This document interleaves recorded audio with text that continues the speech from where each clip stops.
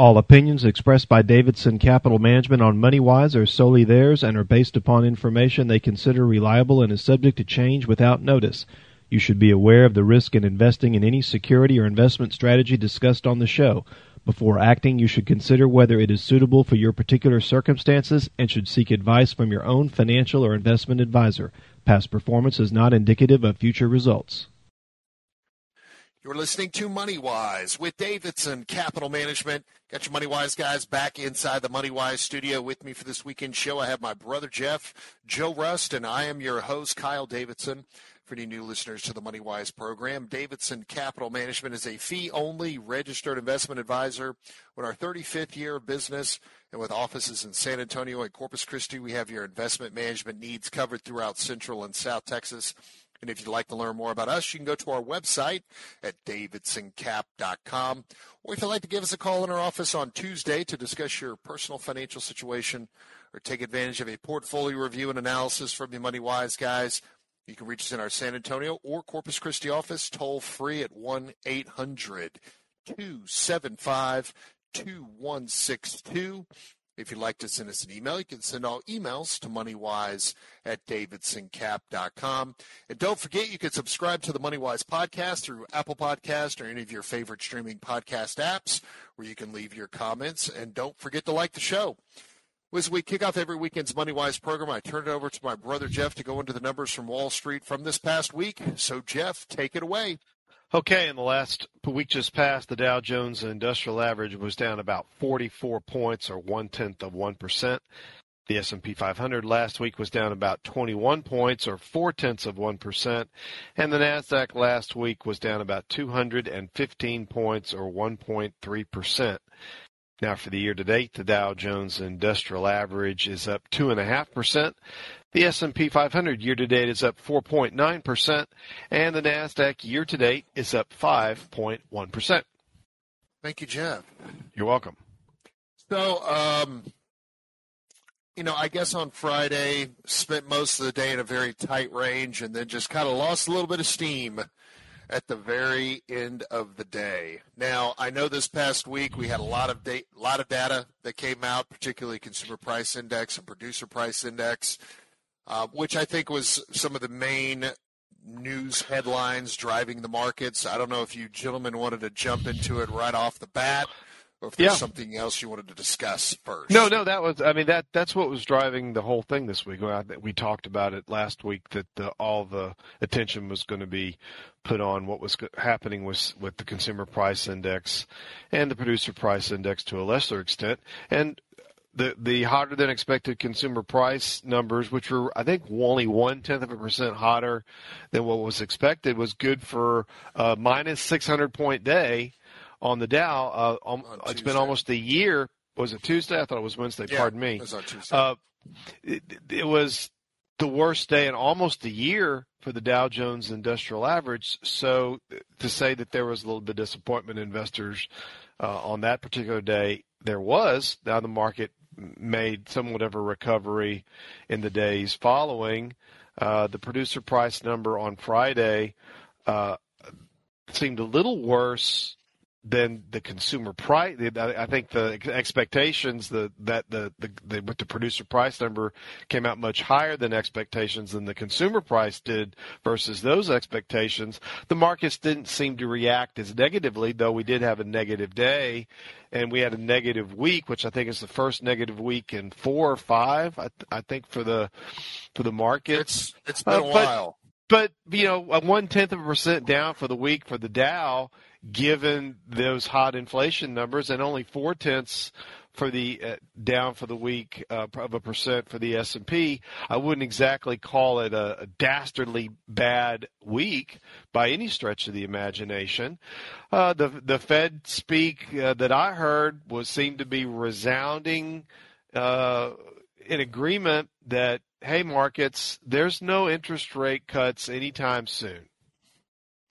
So that narrative, to me, is dead.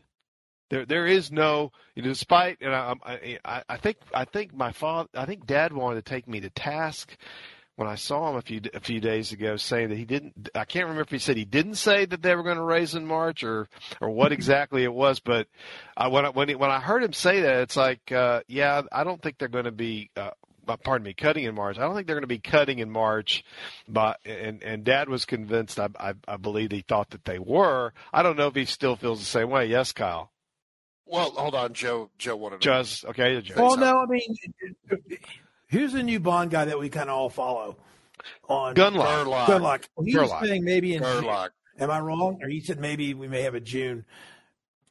What have we been saying? We've been saying late spring, early summer at the earliest. Now, when Dad was on the show, which we had technical difficulties, so the show never made the air, Dad was predicting that the rate cuts were most likely going to be the first one coming in March because his thought process is that they're not going to cut closer to the election because that could be viewed favorably for the Democrats. And since the Fed is supposed to be bipartisan, in order to not have a look of impropriety, they needed to cut sooner rather than later. But cutting in late spring, early summer, the election's not until November. They could also cut at a higher rate as opposed to just doing 0.25%. They could do half. But I know that Jay Powell, chairman of the Federal Reserve, the big fear that looms over him is he doesn't want to have to deal with what they dealt with in the early 80s where they cut interest rates too soon. Inflation came back, and it took a bunch more of interest rate increases after they started decreasing to finally end the monetary inflation issue, but it also included a pretty good-sized recession, which is what the Federal Reserve and what we all want to avoid. And I think everybody can agree that the odds of having a recession, the percentage chance of that happening is going is a lot less than it was at the beginning of the year, and even going in the fourth quarter of last year. I think I think everybody's in agreement on that. I would agree with you, Joe. I know that when I had conversations with clients second half of last year, part of the conversation just to prepare our clients emotionally and psychologically that, there is a high probability that we'll see a recession in 2024, although it will be very shallow in nature.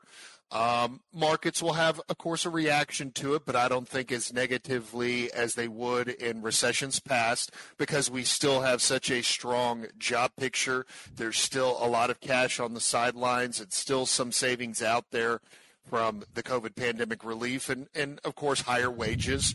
But monetary inflation, for all intents and purposes, is moving down. And I know I don't have time to talk about it in this segment, but I do want to talk about an article that I read this past week from MarketWatch concerning how the consumer price index is calculated and what percentage of this calculation is being created using extremely old data. And when I mean old data, over a year old of data that the Fed is using to calculate this. And when you use more recent data, it shows that the consumer price index is far less, in fact, has actually already met the Fed's target mandate. And, of course, the writer of the article is saying that the Fed needs to start cutting rates now before we do slip into a recession in this higher interest rate environment we currently find ourselves in. Well, with that, let's take our first commercial break. You're listening to Money Wise with Davidson Capital Management. You Money Wise guys will be back after this.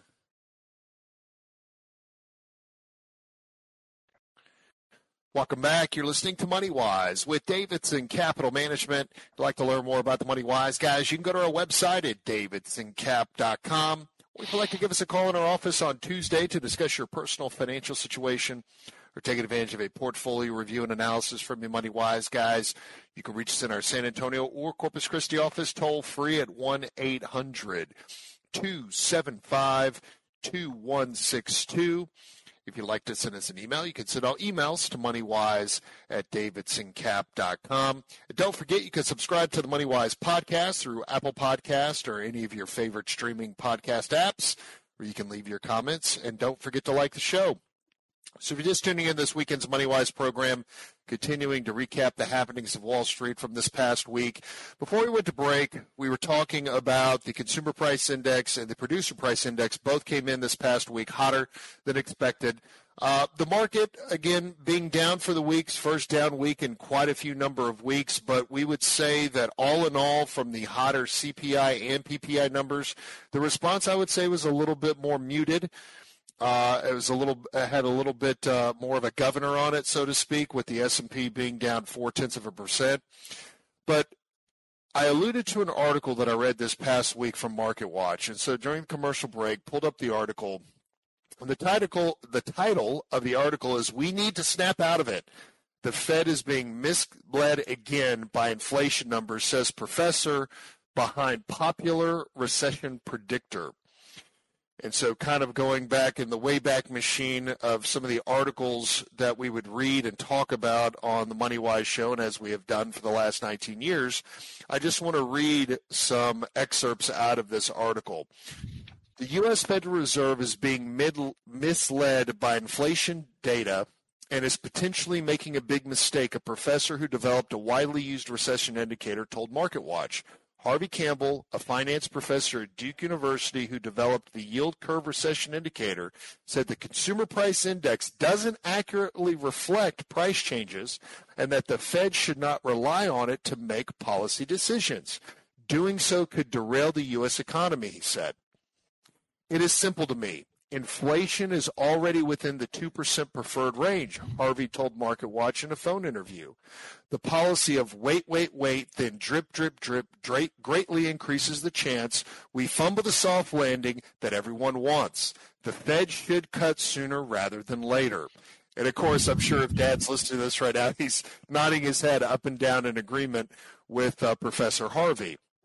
Now, on Tuesday, the federal government released the Consumer Price Index report for January, which showed that shelter inflation, which refers to the cost of rental units, homes, and hotels, rose 0.6% on a monthly basis and was up 6% over the last 12 months. The Fed measures of inflation are heavily weighted towards shelter costs, which include not just not just based on home prices based on sales, but also the amount of rent that owner-occupied homes could fetch if it had tenants.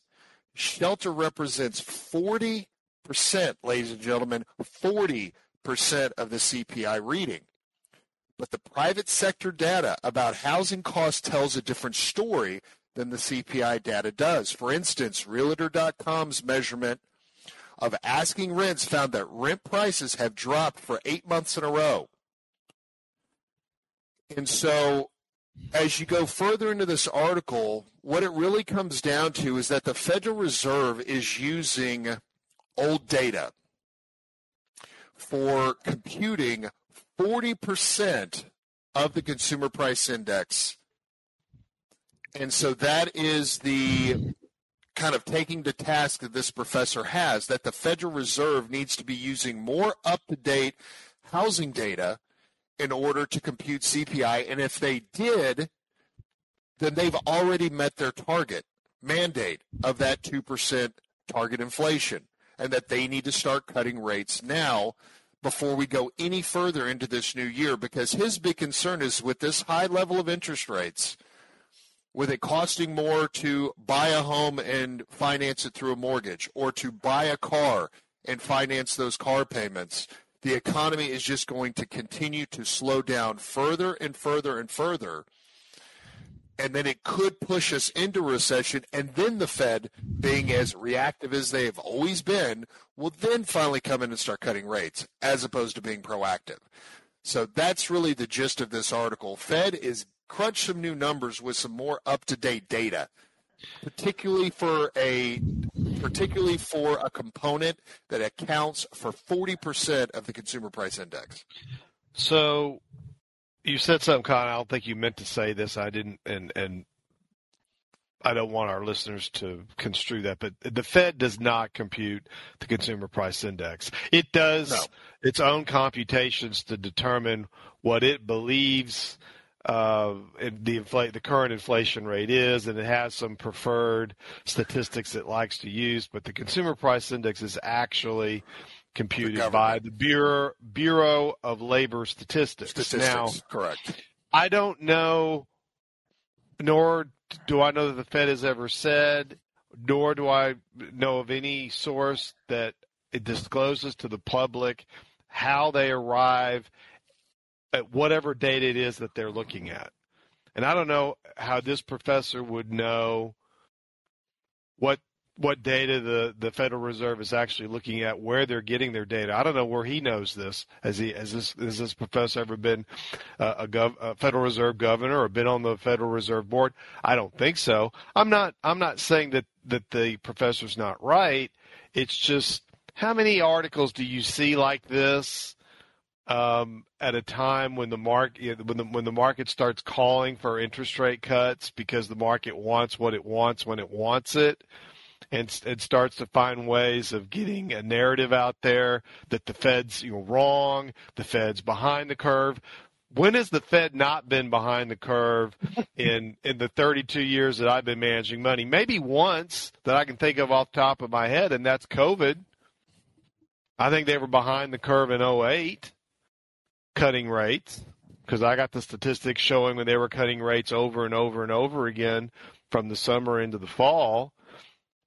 Some would say that they were very slow to raise rates long after the 2008-09 period ended. I mean, we went from, 2008, between 2008 and 2015, the Fed didn't cut rates or raise rates at all.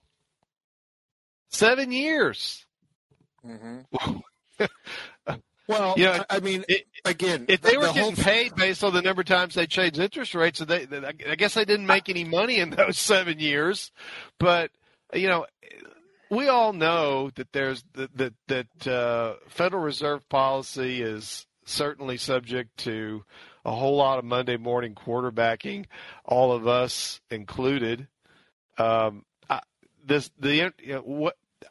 Whether they're using, or this theory that they're using data that's a year old or not a year old, I don't know that I really buy that, because I don't know really what data they're using, and I don't know how the writer of the article knows one way or the other. Yes, Joe. Hey, bingo. Well, how many times have we been on the show, and how many times have we been told that the Fed uses a PCE as a barometer for inflation, and now it's all of a sudden it's a personal consumption and expenditures, and now it's CPI. So which is it? And that's my whole point. Didn't even bring that up in the article. I didn't read the article, but didn't even mention PCE.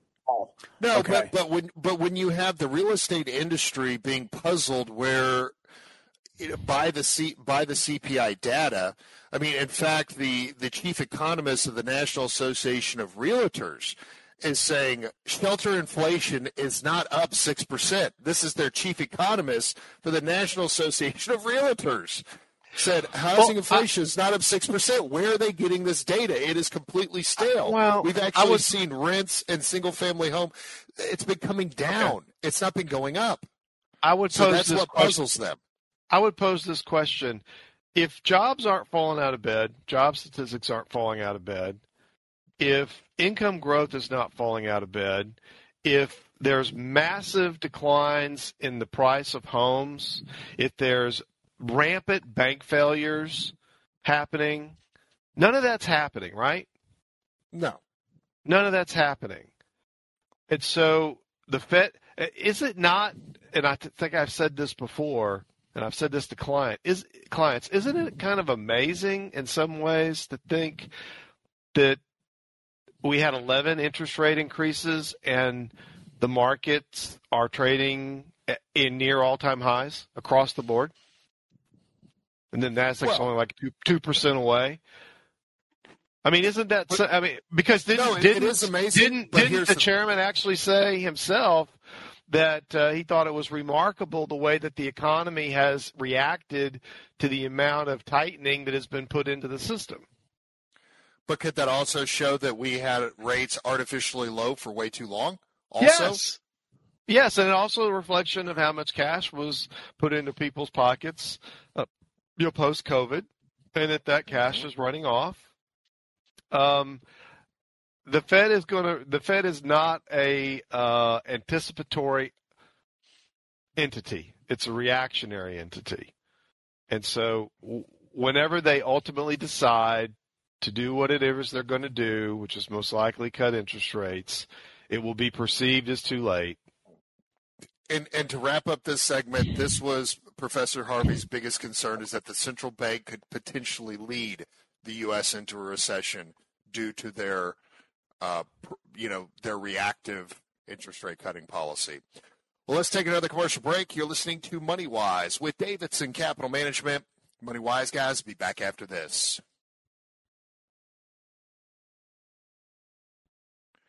Welcome back. You're listening to Money Wise with Davidson Capital Management. If you'd like to learn more about the Money Wise guys, you can go to our website at davidsoncap.com. Or if you'd like to give us a call in our office on Tuesday to discuss your personal financial situation or take advantage of a portfolio review and analysis from your Money Wise guys, you can reach us in our San Antonio or Corpus Christi office toll free at 1-800-275-2162.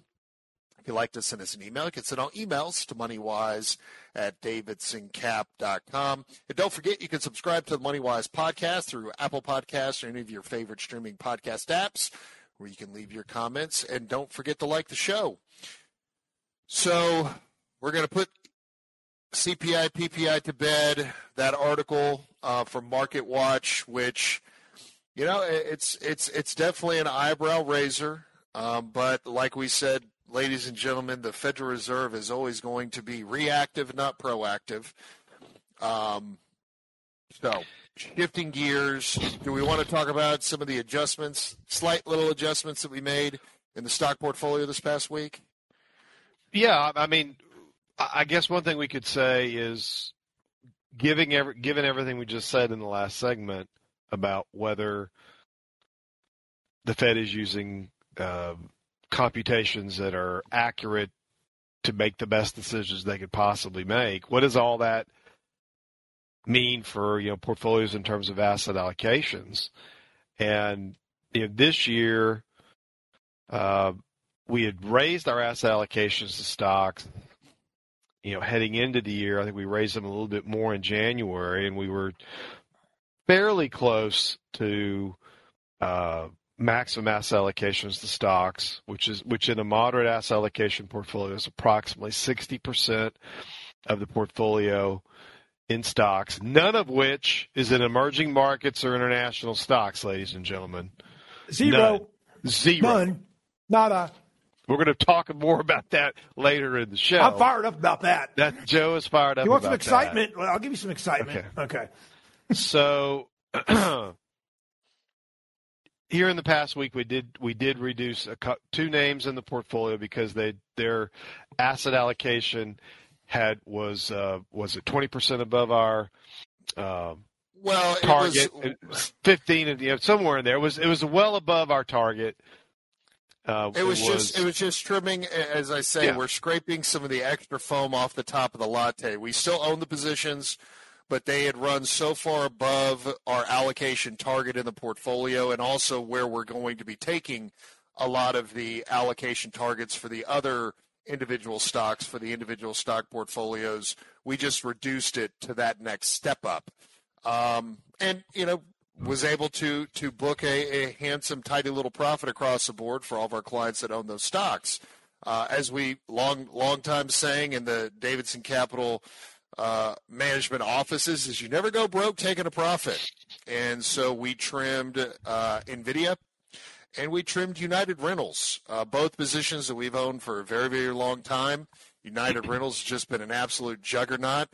Not a very sexy company by any stretch of the imagination, renting out heavy equipment across the country, but it has fantastic rock-solid fundamentals, does all the right things, acquires, spends money wisely, and as infrastructure projects continue to expand, as the housing construction continues to expand, they're really one of the big go-tos for heavy equipment rentals. And as far as NVIDIA, I think for most of our listeners, people know who they are. In fact, this past week, they are able to achieve the third highest market cap company pretty much in the world, surpassing Google. I believe, this past week, or was it Amazon? Oh, it was Amazon. Was it Amazon? Okay, yeah, they surpassed Amazon as the third largest market cap company in the world. Yeah, Joe. And their earnings come out next week too. It wasn't. I think the timing was advantageous. Are we worried about NVIDIA's earnings next week? No. If there was, by some stretch of the imagination, something negative in their report, would the market react negatively to that? Yes. But I think on the flip side, I don't know that the market would necessarily react overly positive because it's just had such a tremendous run. I expect their earnings to come in at or above expectations, not hugely above. The market will be fine with it. I think there was some brokerage house. I think if you want to get your name briefly in the news, be an obscure brokerage house that comes out and it reiterates a buy rating on NVIDIA and put some what seems like a pretty crazy price target. I think somebody came out with $2,000 price tag. I thought it was $1,125 price target on NVIDIA, which is like $500 more a share than what it's trading at right now. I don't know what time frame this brokerage house was saying. Okay, $400 higher. I don't know I don't recall the name of the brokerage house, but it just kind of, they're just now wanting to, get bullish on it. Jeez.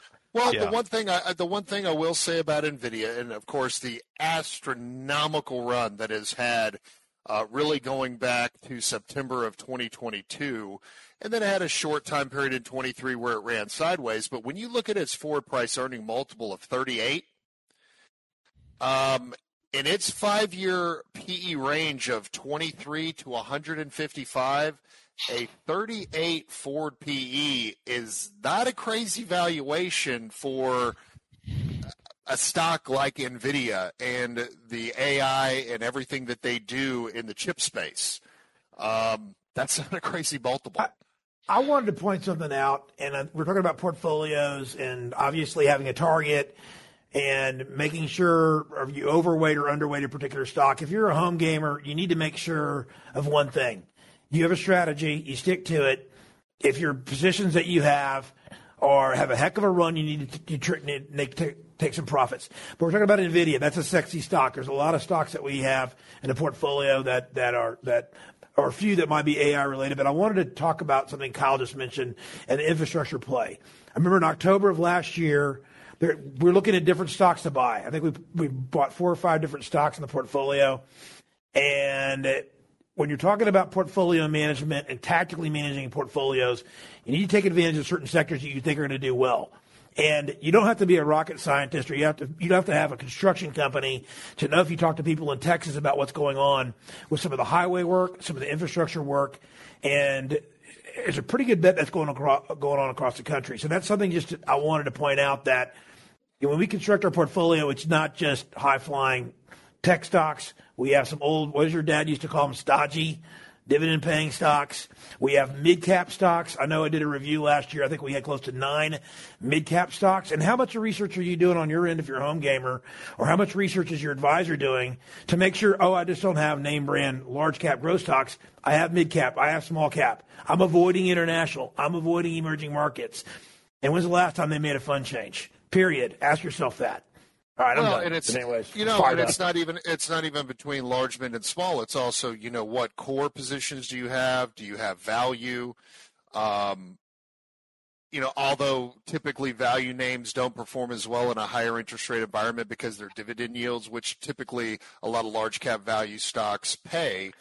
Their dividend yields aren't as attractive as what you can get right now in a position-traded money market account, or even in corporate bonds, or even in high yield, although we do not invest in any high yield, and we do not recommend anyone invest in high-yield bonds. There's enough risk in stocks. You don't need to use bonds to add risk to your portfolio. But, again, it all comes down to homework. I know that we received an email from a listener of our show, wanting to know why we don't talk more about kind of all the individual stocks that we own. And, really what it comes down to is we do talk about certain positions if we trim like we did with United Rentals and NVIDIA. So obviously that's two names that we own. Or if we talk about some individual stocks, we'll talk about and disclose whether or not we own them or don't own them. But at the end of the day, with as much research and analysis and work that goes into each and every single stock that goes into our portfolio, and you layer that on to our proprietary investment management philosophy, unfortunately, that's not information that we're just going to readily give up over the air. I could come out here and say, yeah, here's the 40 stocks we own and why we own them. I don't the listeners need to understand the amount of man hours that have been put into these names, not only on just the initial selection of these stocks, but the continued vetting of these stocks of why we're going to be continuing to own them and the decisions that we make, whether we're going to trim or whether we're going to get rid of a stock, all out. That's a lot of work, and it's kind of like you wouldn't have someone build you a house and then say, okay, well, now I'm not going to pay you for building that house, but thank you, because you're a builder, and that's what you're supposed to do is build me a house and walk away from it. So, I understand that, we want to talk more about, in general terms of the market, our analysis of the market, what just happened in this past week, what our forward guidance is, what our thoughts are, how certain market events, how kind of the cause and effect from an economic standpoint, political, geopolitical standpoint, and how it can affect the market, and just sound investment guidance that we provide to our listeners that are either managing it themselves or overseeing somebody else, a professional that is overseeing their portfolio, and really trying to distinguish and differentiate ourselves from everybody else out there on the street that are in financial sales, because that's not what we do at Davidson Capital Management. We're portfolio managers. Full discretionary control. We're bought to make those decisions for our clients in their portfolio when those decisions need to be made, utilizing our investment management philosophy that we've been using successfully for the last 35 years. So that's kind of the gist in a nutshell of why we don't just give up each one of our individual names in our portfolio, whether it be an exchange-traded fund or individual stock. But we appreciate all of our listeners and always have for the last 19 years and for the years to come. So with that, let's take a commercial break. You're listening to Money Wise with Davidson Capital Management. Your Money Wise guys will be back after this.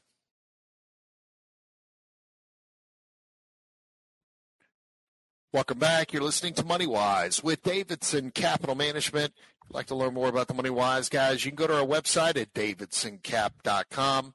Or if you'd like to give us a call in our office on Tuesday to discuss your personal financial situation or take advantage of a portfolio review and analysis from your Money Wise guys, you can reach us in our San Antonio or Corpus Christi office toll free at 1-800-275-2162. If you'd like to send us an email, you can send out emails to moneywise@davidsoncap.com. And don't forget, you can subscribe to the Money Wise podcast through Apple Podcasts or any of your favorite streaming podcast apps, where you can leave your comments. And don't forget to like the show. So in our last segment of the first hour of this weekend's Money Wise program, Jeff, I know that Joe or Jeff, one of the J's, you guys take over, because I know you wanted to talk about just the composition of our moderate asset builder portfolio. And our asset builder program at Davidson Capital Management, it's a portfolio of individual bonds and exchange-traded funds. Which are basically like mutual funds, just with a lot less fees. Yes. Well, actually, before we get to the asset builder accounts, I really wanted to focus more on the accounts that own the individual stocks, which was along the lines of the email that we received from the listener that we talked about in the last segment. So, moderate asset allocation. Stock portfolio, individual stock portfolio right now, as of the close of business on Thursday, was just shy of 59% invested in stocks. We've had quite a bit of appreciation in our portfolio this year. And so even though we only raised our overall allocation to stocks a few percent at the beginning of the year because of appreciation, it's pushed it up to almost 60%. Allocation to stocks, which is really our maximum allocation in a moderate asset allocation portfolio. Generally, it's about 3/4 growth stocks, and the other quarter is going to be value stocks. Predominantly larger caps. There's some small and mid cap stocks in the portfolio, but the portfolio is predominantly large cap stocks. On the fixed income side, it's a mix. We've got about a little over 20% of our bond portfolio in treasury bonds. Bonds that we had purchased, many of them in late 2022 into 2023. We actually have not purchased any government bonds in 2024, if my memory serves me correctly, as of yet. We have been building a position in a intermediate term corporate bond exchange traded fund, and we still own a few individual corporate bonds also in our larger portfolios. Our position traded money market fund, which is a high yield money market fund, that position has been trimmed quite substantially here this year in favor of a intermediate term corporate bond exchange traded fund. So when you round it all off at the end of the day, we're approximately 60% stock, 40% bond, in a moderate asset allocation portfolio. What we strive to do in the asset builder accounts, which is our investment accounts that typically have less than $1 million in investable assets, we try to match those asset allocations as closely as possible to what we're doing in the larger accounts. Though we don't own individual stocks in the asset builder accounts, we own exchange traded funds. I think you've heard us talk a lot about the fact that we no longer own any mutual funds in any of our portfolios. We own exchange traded funds and or individual stocks depending on the type of portfolio. And that's, a lot of that has to do with, we were trying to reduce the fee structure in the portfolios, because the easiest way to increase your returns in any portfolio is to reduce your fees. And the fees, there can be quite a bit of fees in mutual fund. I'm not throwing mutual funds totally under the bus, but I just want to understand, when we're going to talk about a portfolio here in just a moment that Joe was looking at this week, where once again fees are killing the performance of that portfolio.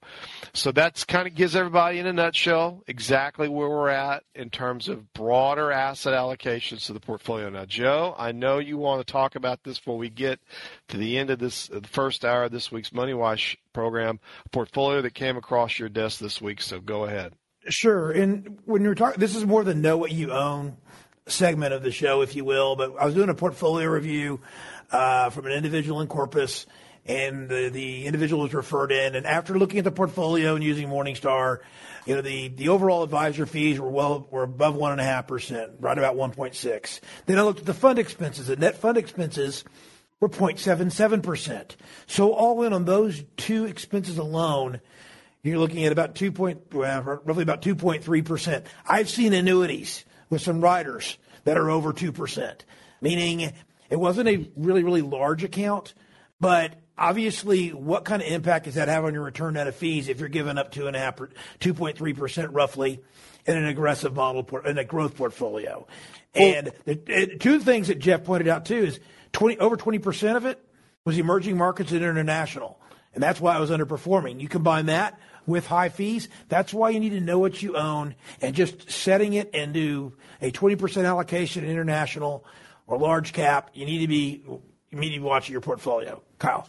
Well, I was going to say, this is the kind of asset allocation that you're going to typically find when you work with the legacy distribution systems, because they use computer models, they use Monte Carlo analysis, they use modern portfolio theory after you fill out your questionnaire to determine what your risk tolerance is and what your goals are for your investment portfolio, and then they stick it into this computer model. It spits out the allocation based on historic returns, and that's what they consider asset management. Not that emerging markets are negative year to date. Well, given what you just said, given what you just said, putting this information in a computer model, why have their computer models not picked up the decade after decade after decade underperformance of those asset classes? Why aren't those models picking that up? That's what I don't understand. They're going to fall back on the excuse of true diversification. There'd be some international managers without a job because they wouldn't have enough assets in there to manage. That's one of the things. So what a real money I said that manager, tongue in cheek, but anyway. Yeah, what a real money manager does is they analyze current market and economic conditions, forward guidance, and what asset classes, through their experience of being in the trenches managing real money in real time, what asset classes typically perform better during certain economic and market conditions, combined with their forward guidance and their proprietary investment management philosophy. That's what true money managers do. They don't stick it in a computer model to get some antiquated run-of-the-mill portfolio that you're then getting charged 1.5% to 2% from that legacy distribution system for that portfolio, and then backfill it with proprietary relationship investment products that they get a share of that revenue through revenue sharing agreements. Well, with that, we're coming up to the top of our break, so we'll take the break, go into the news, and we come back. We'll dive into the second hour of this weekend's MoneyWise program and continue with more investor education. Stay tuned. We'll do that after this. You're listening to MoneyWise with Davidson Capital Management. Your MoneyWise guys will be back after the news. All opinions expressed by Davidson Capital Management on MoneyWise are solely theirs and are based upon information they consider reliable and is subject to change without notice. You should be aware of the risk in investing in any security or investment strategy discussed on the show. Before acting, you should consider whether it is suitable for your particular circumstances and should seek advice from your own financial or investment advisor. Past performance is not indicative of future results. Welcome back. You're listening to MoneyWise with Davidson Capital Management. We've got my father, John, my brother, Jeff, and I'm your host, Kyle Davidson. We are diving into the second hour of this weekend's MoneyWise program. Now, if you'd like to learn more about us, you can go to our website at davidsoncap.com. Or if you'd like to give us a call in our office on Monday, you can reach us in our local Corpus Christi office at 906-0070 or toll free at 1-800-275-2162. And if you'd like to send us an email, you can send all emails to moneywise@davidsoncap.com. So for the second hour of this weekend's MoneyWise program, as we normally use the second hour to go into investor education, there was a topic and a subject matter that I've wanted to talk about for some time, and I've been thinking about it all week, and it really talks about investors' behavior and improving investors' behavior. And so doing some research, and really where this really where I got the spark to want to look into this and research it is several weeks ago, Dalbar released a study, and they release a study on an annual basis talking about investor behavior and their typical rates of return,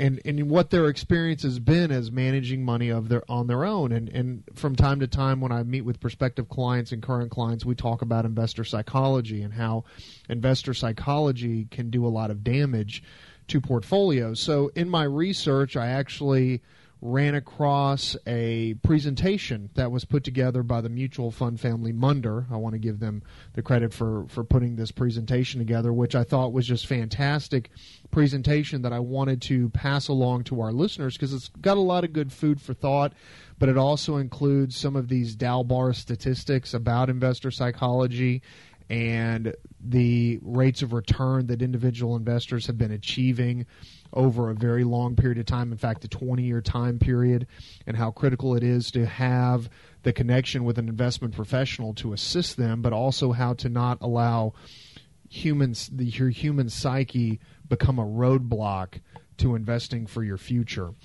So looking at this presentation, historic investment behavior really threatens the ability to accomplish objectives and achieve returns. The result is that investors are not going to reach their goals, whether it be retirement, saving for higher education, what have you. Investment returns may be far more dependent on investment behavior than market performance. And so investors who hold their investments typically are going to earn a higher return over time than those who attempt to time the market. And there's an old saying that I use is it's about time in the market and not timing. So looking at emotional decisions, these emotional decisions are often based on biases and not objective analysis. So potential investor problems that folks run into is identifying, first they're looking and trying to identify trends that don't exist in the marketplace. They also overweight information in the press. That brings up the example that we've talked about for many years of the client that came in to our office in 2008 and wanted us to liquidate his accounts because Glenn Beck told him that he needed to liquidate all of his investments. That's a particularly egregious example of someone overweighing information from someone in the press that has absolutely no investment experience whatsoever, and as a matter of fact has a bias towards promoting a investment philosophy that enriches their advertisers, which in turn enriches the person that is delivering the message, i.e. all the gold ads that you hear on shows like Glenn Beck or the conservative side of the aisle. I'm trying to think of some of those other guys, Glenn Beck, Sean Hannity. You listen to these shows, every one of them's got a gold ad on. I think Limbaugh, as at one time, I haven't listened to Limbaugh in so long, runs gold ads. Mm-hmm. And again, we talk about on the show all the time about overweighting the information from the press because, again, this 24-hour news cycle we feel is doing a lot more damage to the investor psyche than if they just turned it off and tuned it out a little bit more, or if they do continue to listen to it, to take things with a little bit of a grain of salt and realize that the information is going to be coming to them with a certain bent to it, depending upon who's the person that's providing the information. So, something else talking about emotional decisions and decisions based on bias and not objective analysis. A lot of investors giving greater weight to the equivalent amount of gains and losses. And really it comes down to, and I ask this question all the time of prospective clients or even current clients, is remembering losses more than gains. And that's one thing that in particular really holds investors back is always having, losses from 2000, losses from 2008 still being so fresh in the front of their mind. That's holding them back from making decisions to get involved with the stock market. Something else from an emotional decision standpoint is overestimating their own ability to manage their wealth. And I know with a lot of the self-help books out there, with a lot of the blogs and a lot of the websites, I think there's a false sense of security that can be built into an investor's mindset saying, what, I can do this on my own and I can do better doing this part-time on my own. And I can tell you, with 70 plus years of combined experience sitting in this studio, we can tell you that you cannot manage money part-time and be successful over the long term. It's just cannot happen. It will not happen because things move so much quicker in this day and age. And then finally, this all can lead to repeatedly making the same mistakes when you have these biases and you don't take an objective analysis when it comes to investing. So let's talk about the identifying of trends or patterns where none exist. One thing that individual investors do all the time is chasing the hot dots, or basically chasing the hot stock, or chasing the hot investment du jour. For many years, hot asset class. For many years, it's been what? Precious metals. It's been all about gold. The late 90s was internet stocks. But gold here, especially this century, or really precious metals in general, have been one of the hottest areas. And then, here lately, in the last 3-4 years, it's been social media. We've got the Amazons of the world, the Teslas of the world, that have been certainly being chased by investors and bidding them up quite a bit. They've had a pretty good correction here in the last few months, which I think has contributed to this market kind of not experiencing the kind of gains that we thought that it should have here in the first 4 months of the year. And before we go to the commercial break, another issue that investors run into is the gambler's fallacy, believing that one can predict when trends will reverse themselves and feeling that they're a good timer of knowing when to pull the trigger. So we're going to pause right there, take another commercial break. When we come back, we'll be continuing improving investment behavior, and we'll do that after this. You're listening to Money Wise with Davidson Capital Management. We'll be back after these words. Welcome back. You're listening to Money Wise with Davidson Capital Management. If you'd like to learn more about the Money Wise guys, you can go to our website at davidsoncap.com. Or if you'd like to give us a call in our office on Monday, you can reach us in our local Corpus Christi office at 906-0070 or toll free at 1-800-275-2162. And if you have an investment-related question or topic you'd like for us to discuss here on the MoneyWise program, you can send all your emails to moneywise@davidsoncap.com. So talking about improving investor behavior, going through a presentation, talking about investor psychology. Before we went to commercial break, we were talking about a lot of issues that investors run into, in particular those that are managing their own assets. And one big issue that investors run into is chasing the hot dots, or basically chasing the stock du jour or the sector du jour. We also talked about the gambler's fallacy, believing that one can predict trends are going to, being able to identify and predict when trends are going to reverse themselves. Another issue that individual investors run into is focusing on investments doing well, but ignoring those investments that are not doing well in their portfolio. And I've run into this quite often when I do portfolio reviews and analysis, when I talk to prospective clients that are very happy about being in a position that pays a 10, 12, 13% dividend yield, and they're completely honed and focused in on the fact that they're giving a 12 to 13% dividend yield, and they're not realizing that they've lost 50% or 75% of their original investment, of their principal, because the value of the stock has just plummeted, but they were dazzled by just the yield. So let's talk about Dalbar. Now, Dalbar is a company that was gathering a lot of investor data. They've been doing this for years and years and years. They just came out with a report that has information through 2013. And so what Dalbar found in their survey is that clients are motivated by two main emotions, and we've talked about them on this show for years and years and years. The two emotions are fear and greed. They're not motivated by sound investment practice. Investment returns are typically increase when there is a disciplined behavior. And I mean, that's one thing that we've preached on the MoneyWise program going back to 2005. It's about having a very strict philosophy, as we do here at Davidson Capital Management, as a balanced manager. A disciplined behavior has many different That's aspects. right. You know, one of those, and I think one of the most important parts of being disciplined is, especially in a retirement account, is participating in your 401k, contributing as much as you can. If you can contribute the maximum amount to your 401k, that obviously that's going to give you the highest probability of reaching your investment goals in retirement.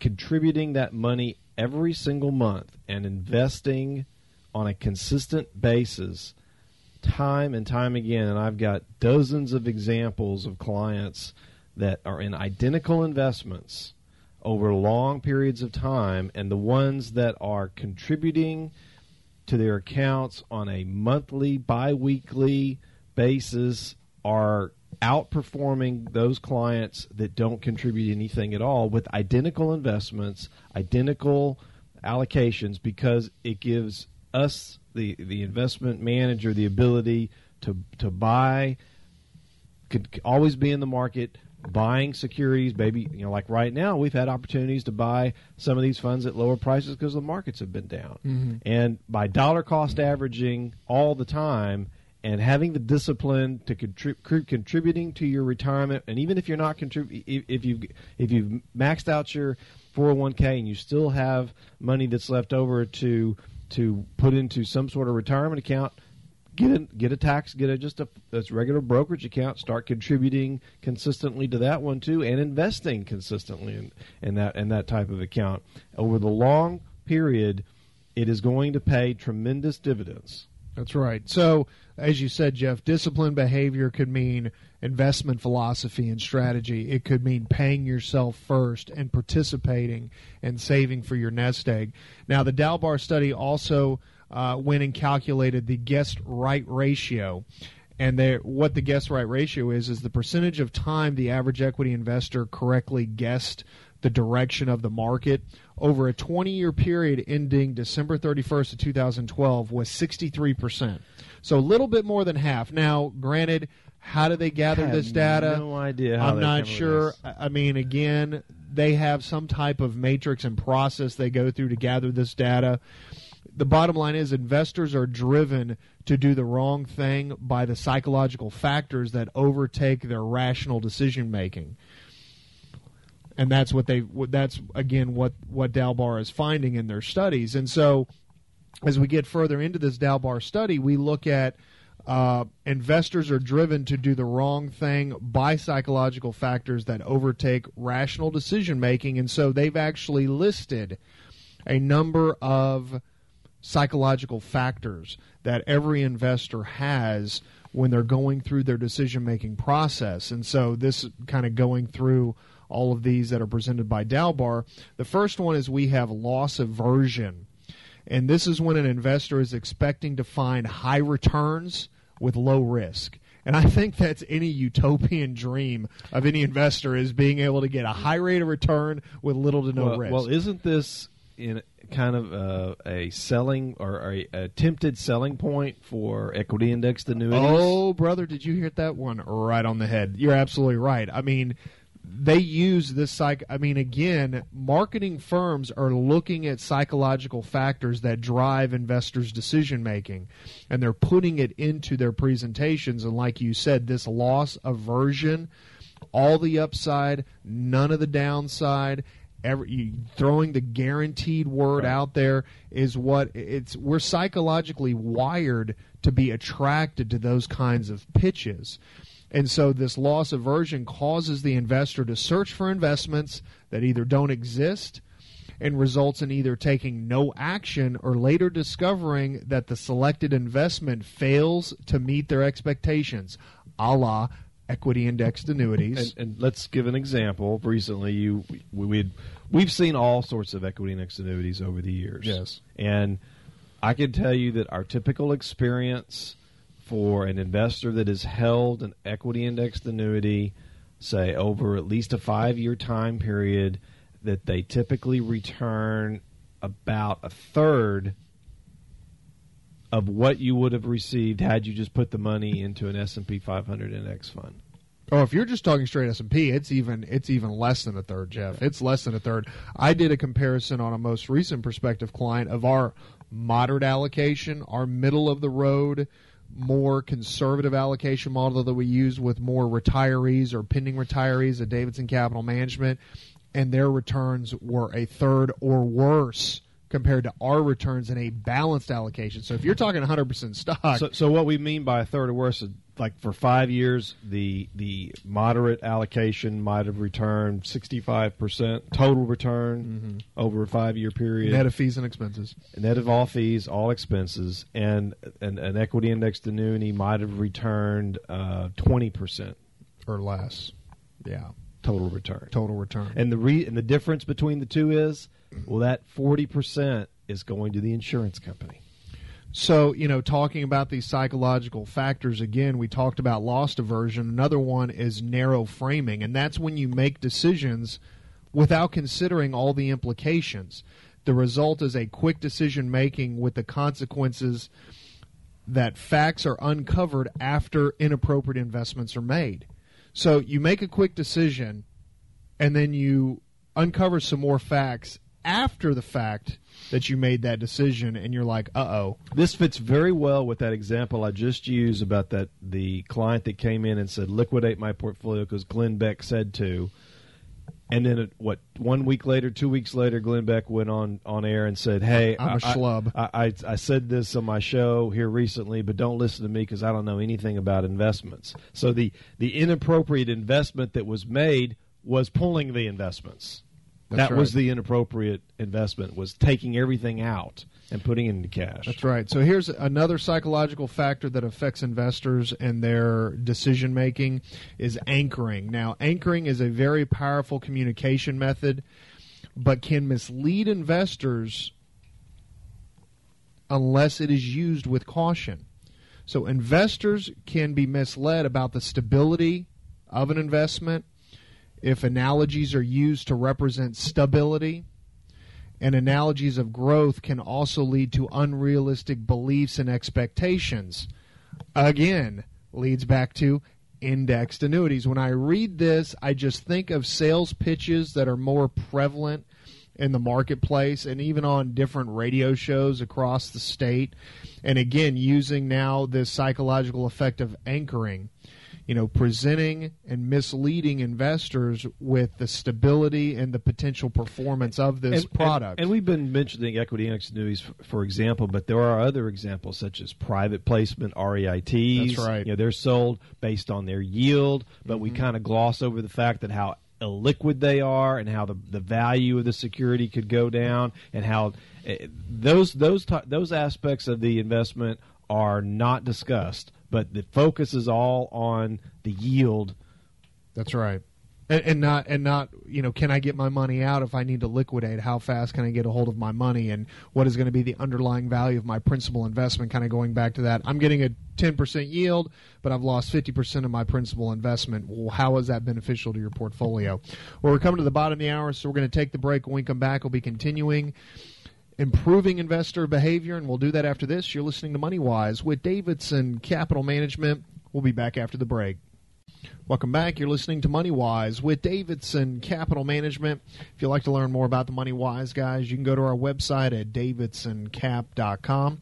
Or if you'd like to give us a call in our office on Monday, you can reach us in our local Corpus Christi office at 906-0070 or toll free at 1-800-275-2162. And if you'd like to send us an email, you can send all emails to moneywise@davidsoncap.com.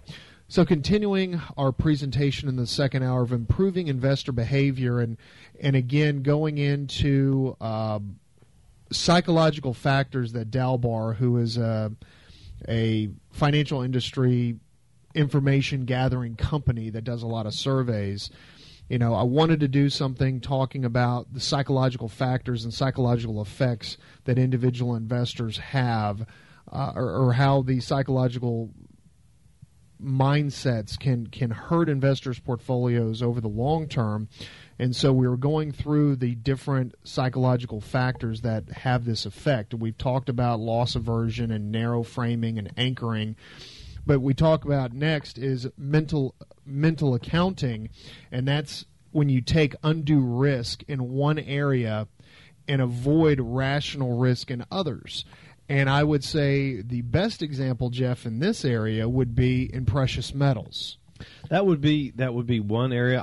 I would also say that to us in this market environment, taking risk in long maturity fixed income securities. That's right. And avoiding the quote unquote risk that is inherent in investing in stocks. To us, and this may seem odd to some people listening to the show, is we believe there's more risk in owning long maturity fixed income securities, whether they be municipal, government, corporate, than there is in owning the equivalent stocks of the same companies. We see more risk in owning a 30-year Exxon bond than we do maybe owning Exxon stock or AT&T or Verizon or hundreds and hundreds and hundreds of other companies. So even though you're talking about gold in particular, because we've seen a lot of many clients that have had large positions in gold, but I could also say the same thing for cash. Just plain old straight cash. The risk that investors are taking by having large amounts of cash in their portfolios is they're not getting any growth whatsoever. So mental accounting can be as damaging to returns as any other psychological factor, since investors can be misled into inappropriate investments. Another psychological factor that can affect your portfolio, now this is interesting, diversification.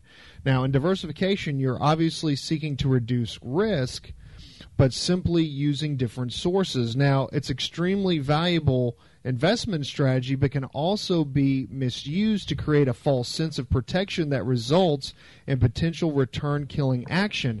And I think the best example of this, Dad, is you talk about Jim Cramer when people call up and say, am I diversified? Yes. And they have three or four stocks.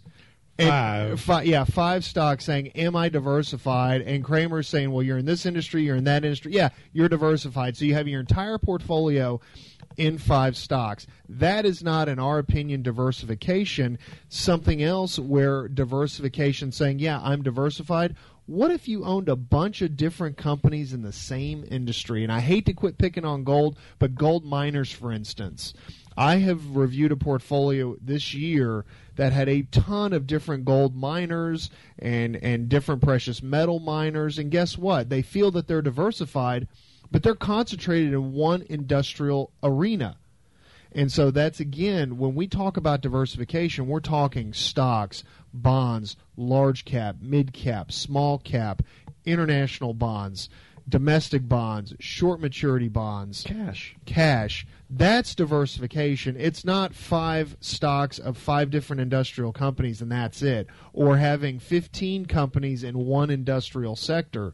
That's not diversification. So be very, very careful and understand what true diversification means. Another psychological factor, according to Dalbar, and this is a classic, herding.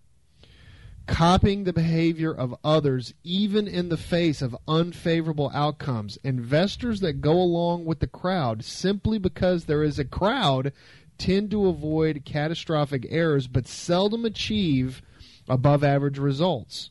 High returns are not achieved by herding. And, I mean, again, that herd mentality, I mean, it has been reported in so many different publications how, you know, again, long-term success, I mean, even thinking more of a, being more of a contrarian as opposed to following the herd.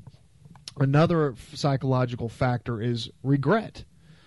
You know, treating errors of commission, which basically means decisions that you have made, you're treating them more seriously than errors of omission or a decision that you should have made. That basically means being extremely hard on yourself for deciding to buy this stock or this mutual fund as opposed to something else.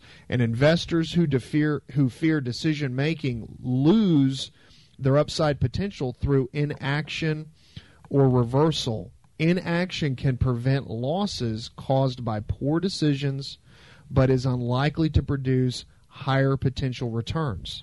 So again, inaction. You don't want to have inaction.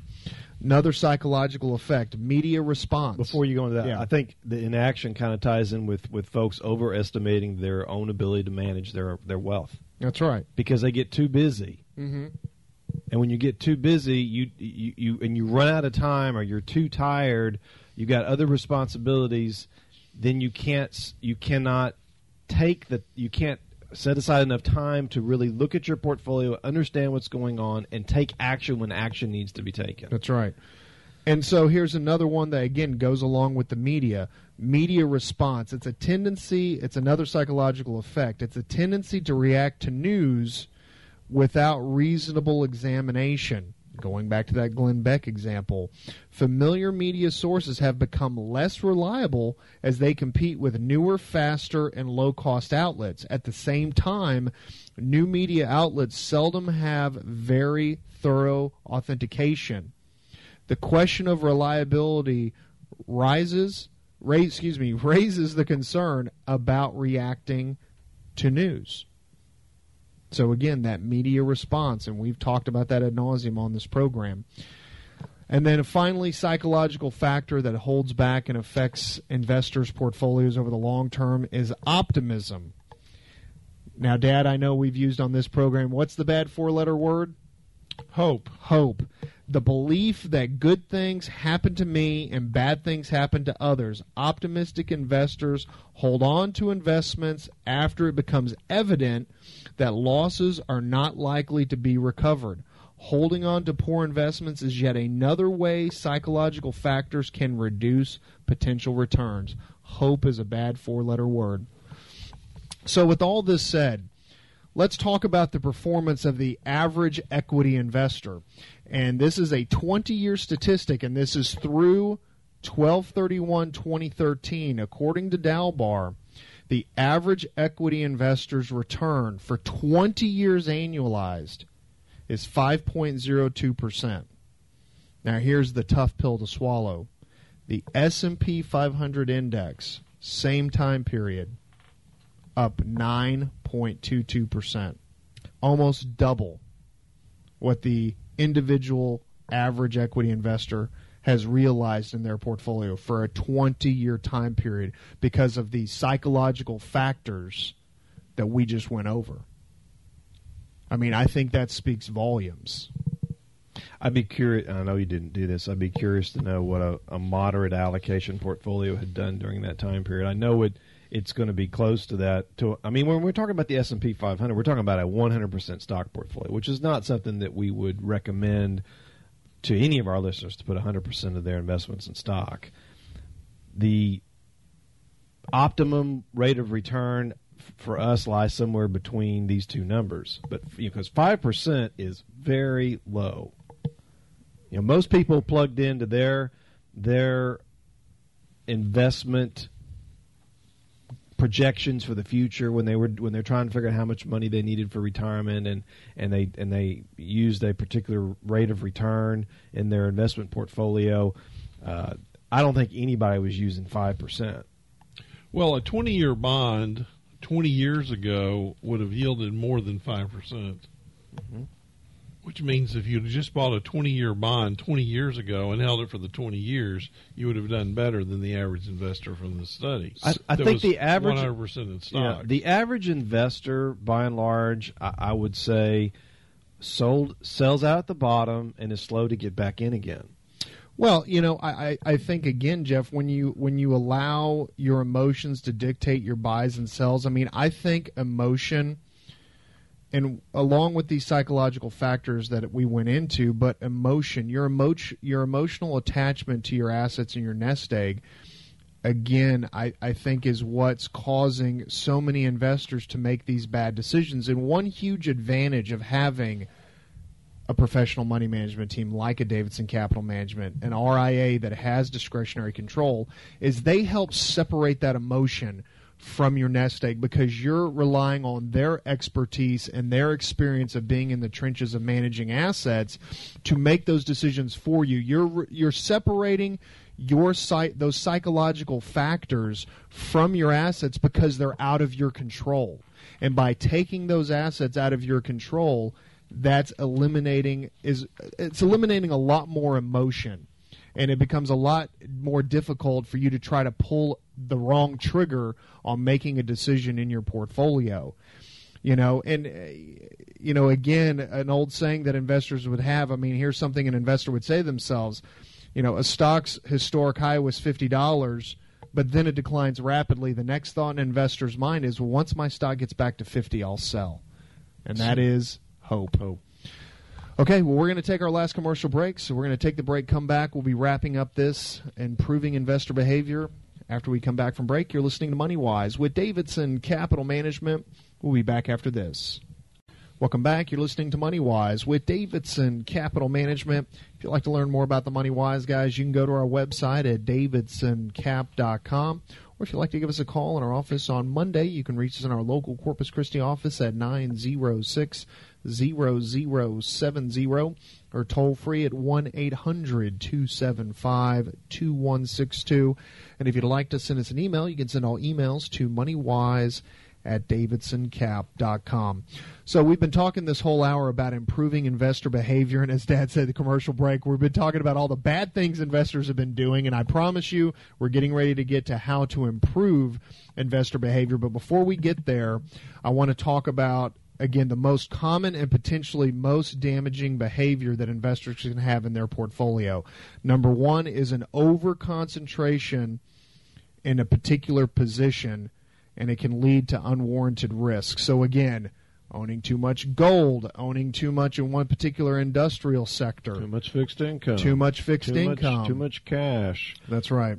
It's important to understand that the market does not generally reward those who take risk that can be diversified away. So the reason why, again, we maintain a balanced philosophy at Davidson Capital Management, we've had for the past quarter century, and for the next quarter century, we'll continue to have that balanced allocation. Remember that the market is not going to reward those non-diversified huge risks that you take in concentrating in your portfolio in one particular area. And also you have to remember, investors are not adequately rewarded for the additional risk that they're assuming. Failure to diversify a portfolio, if a portfolio is not diversified enough, the potential losses may be greater during market downfalls and macroeconomic driven events. So again, this is why it's key to have diversification, have a balanced allocation, and again, to have it actively managed. That's an absolute key.